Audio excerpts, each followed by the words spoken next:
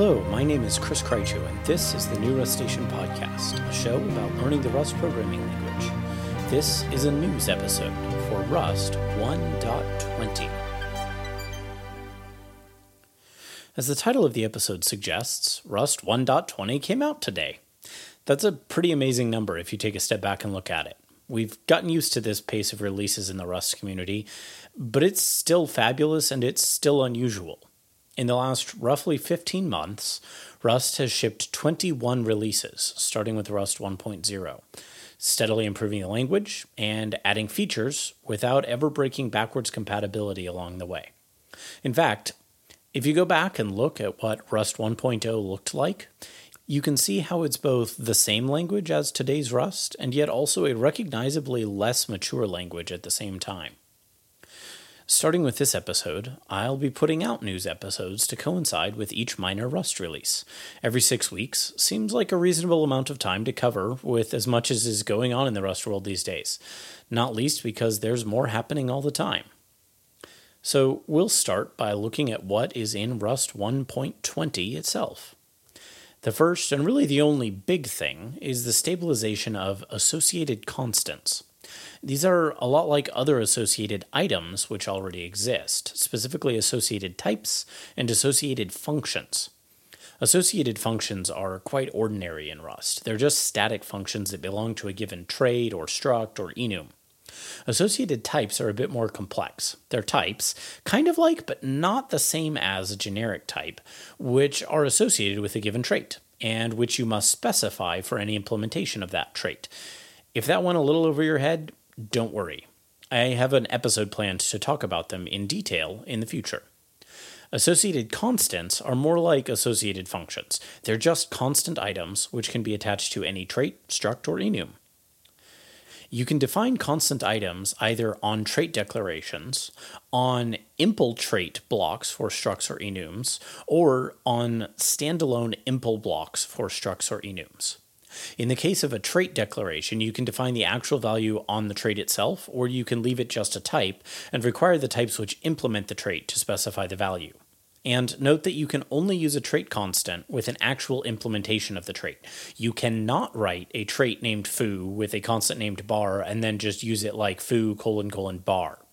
But if you have a quux which implements foo, you can write quux : bar, and that'll do what you expect. All of this might seem relatively arcane. Where would I use this?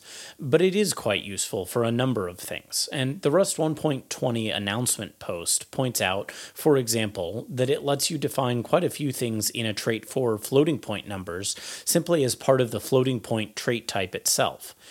It used to be that you would need standalone constants in a floating point module which were referenced from within the implementation of a given trait. Now, you can just put it on the trait and the implementer for that trait. This is also one of several building blocks for more advanced compile-time quote-unquote metaprogramming, or as you might also describe it, in this case, programming via the types themselves and at compile time, rather than with the runtime behavior of the program. This is also a concept that we'll come back to on the show in the future because it's of considerable interest to the broader Rust community and development teams, and also because it's something I'm very interested in. Now, what about other big things in Rust 1.20? Well, as I noted, there aren't a lot. Indeed, as with most Rust releases, there aren't a lot of big things. There are instead a bunch of small improvements and stabilizations in the standard library, mostly quality of life changes. But, of course, 20 releases worth of quality of life changes have added up quite a bit. A couple little tidbits that I thought were among the most interesting. The unimplemented macro now lets you specify why a function isn't implemented yet. So when your program hits that point and dies, you can get an explanation printed to the console. This is quite helpful when you're leaving notes for yourself as to why a particular function doesn't do anything yet. There are also a couple handy new methods on the option type, get or insert and get or insert with. Both of those supply mutable references to the item inside the option, if it exists, or they insert a new value and get a mutable reference to that if the option is none. Get or insert with does that by way of a closure. Like I said, those are not game changers, and neither are any of the other library stabilizations, but they are convenience methods, and the existence of those convenience methods adds up over time. There are a bunch of other changes along those lines, so as usual, I encourage you to take a look both at the released blog post and at the detailed change log for Rust 1.20, and of course I've linked those in the show notes. Now, for something both old and new in the show, at the same time. In the early days of the podcast, I often called out ongoing community news, new resources, and so on in the opening minutes of each episode. I eventually realized, though, that that stuff would get out of date in a way that a lot of the tutorial-type material doesn't, and so I dropped it. I've let the tutorial episodes be just tutorials, and therefore somewhat more timeless. But I do want to keep the ability for the show to highlight a bunch of different things going on in the community, and these every 6 weekly episodes are the new home for those kinds of things. First up on that list then, I am so excited, I am delighted to say that New Rustation is once again not the only podcast in the Rust space. Back in mid-June, some other members of the community, the ringleaders seem to be Manish Garego-Oker and Carol Nichols or Golding, perhaps better known to you by their handles, Manish Earth and Carol's 2 cents, where 2 is spelled in binary, so 10. These community members kicked off a new show called Request for Explanation.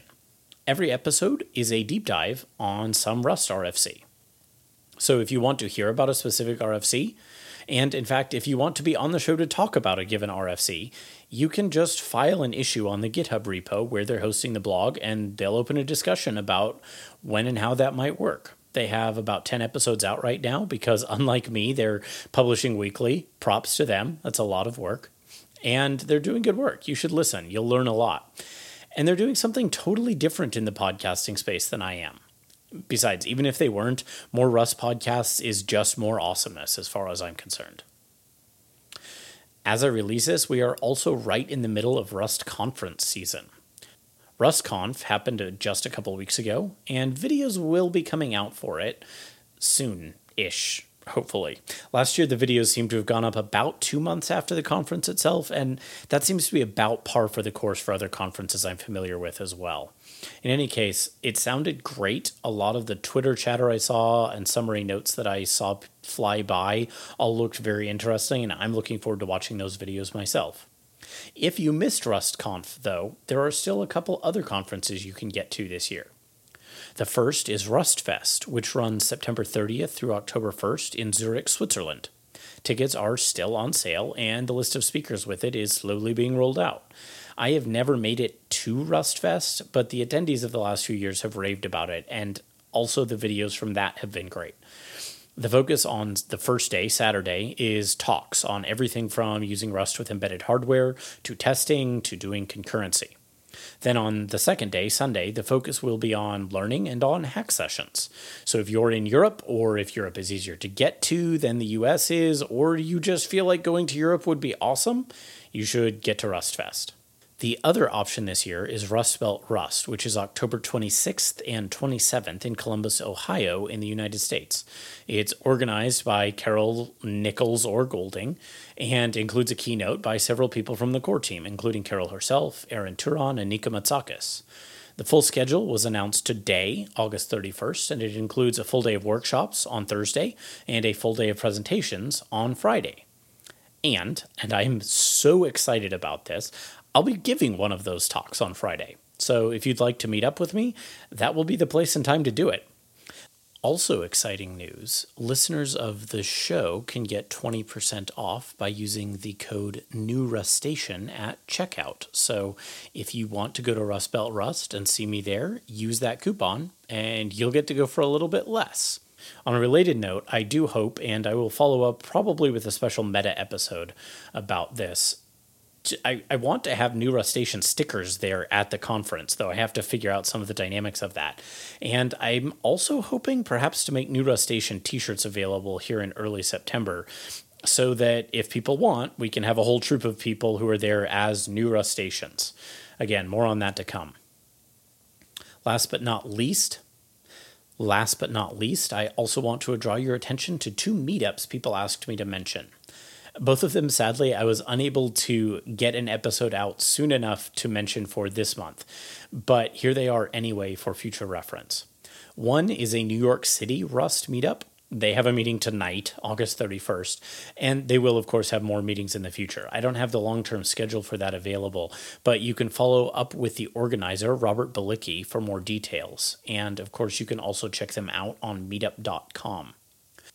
The other meetup is the Triangle Rustaceans meetup, which meets here in the Raleigh-Durham Chapel Hill area in North Carolina.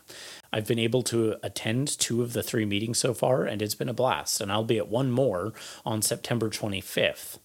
That group meets on the 4th Monday of every month. Again, the next meeting is September 25th. If you live around here, or if you happen to be in the area, you should definitely stop by. I'll be moving out of the area after that, but I also expect I may be helping start a new meetup where I land after that because, to my knowledge, that area doesn't have one yet. More on that in the future as well. Again, info about time and location for both of those is on meetup.com, and I'll have links to those in the show notes. Finally, one community resource you should know about is rustrations.club. That's like the word frustrations, but without the initial F, so Rustrations. This is a project being sponsored by Integer32, the currently, to my knowledge, only Rust consultancy, run by Jake Golding and Carol Nichols or Golding.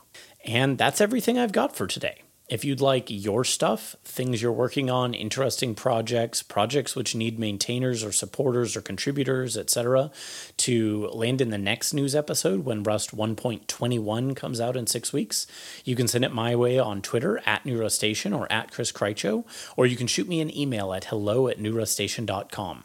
And I'll be back in early September with a Crates You Should Know episode looking at easy data parallelism in Rust with Rayon. Thanks to this month's $10 or more sponsors.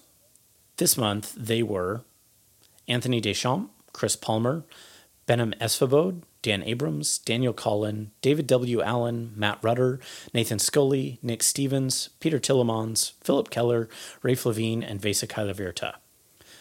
Thanks to all the other sponsors, and thanks as well to everyone who helps other people find the show and learn about Rust. Whether you do that by telling a friend, by reviewing the show and sharing it on iTunes or other podcast directories or on social media, I really do appreciate that. Show notes for this episode, including links to all the blog posts and changelogs and everything else I mentioned, are available at newrustStation.com/shownotes/news/rust_1_20. Until next time, happy coding.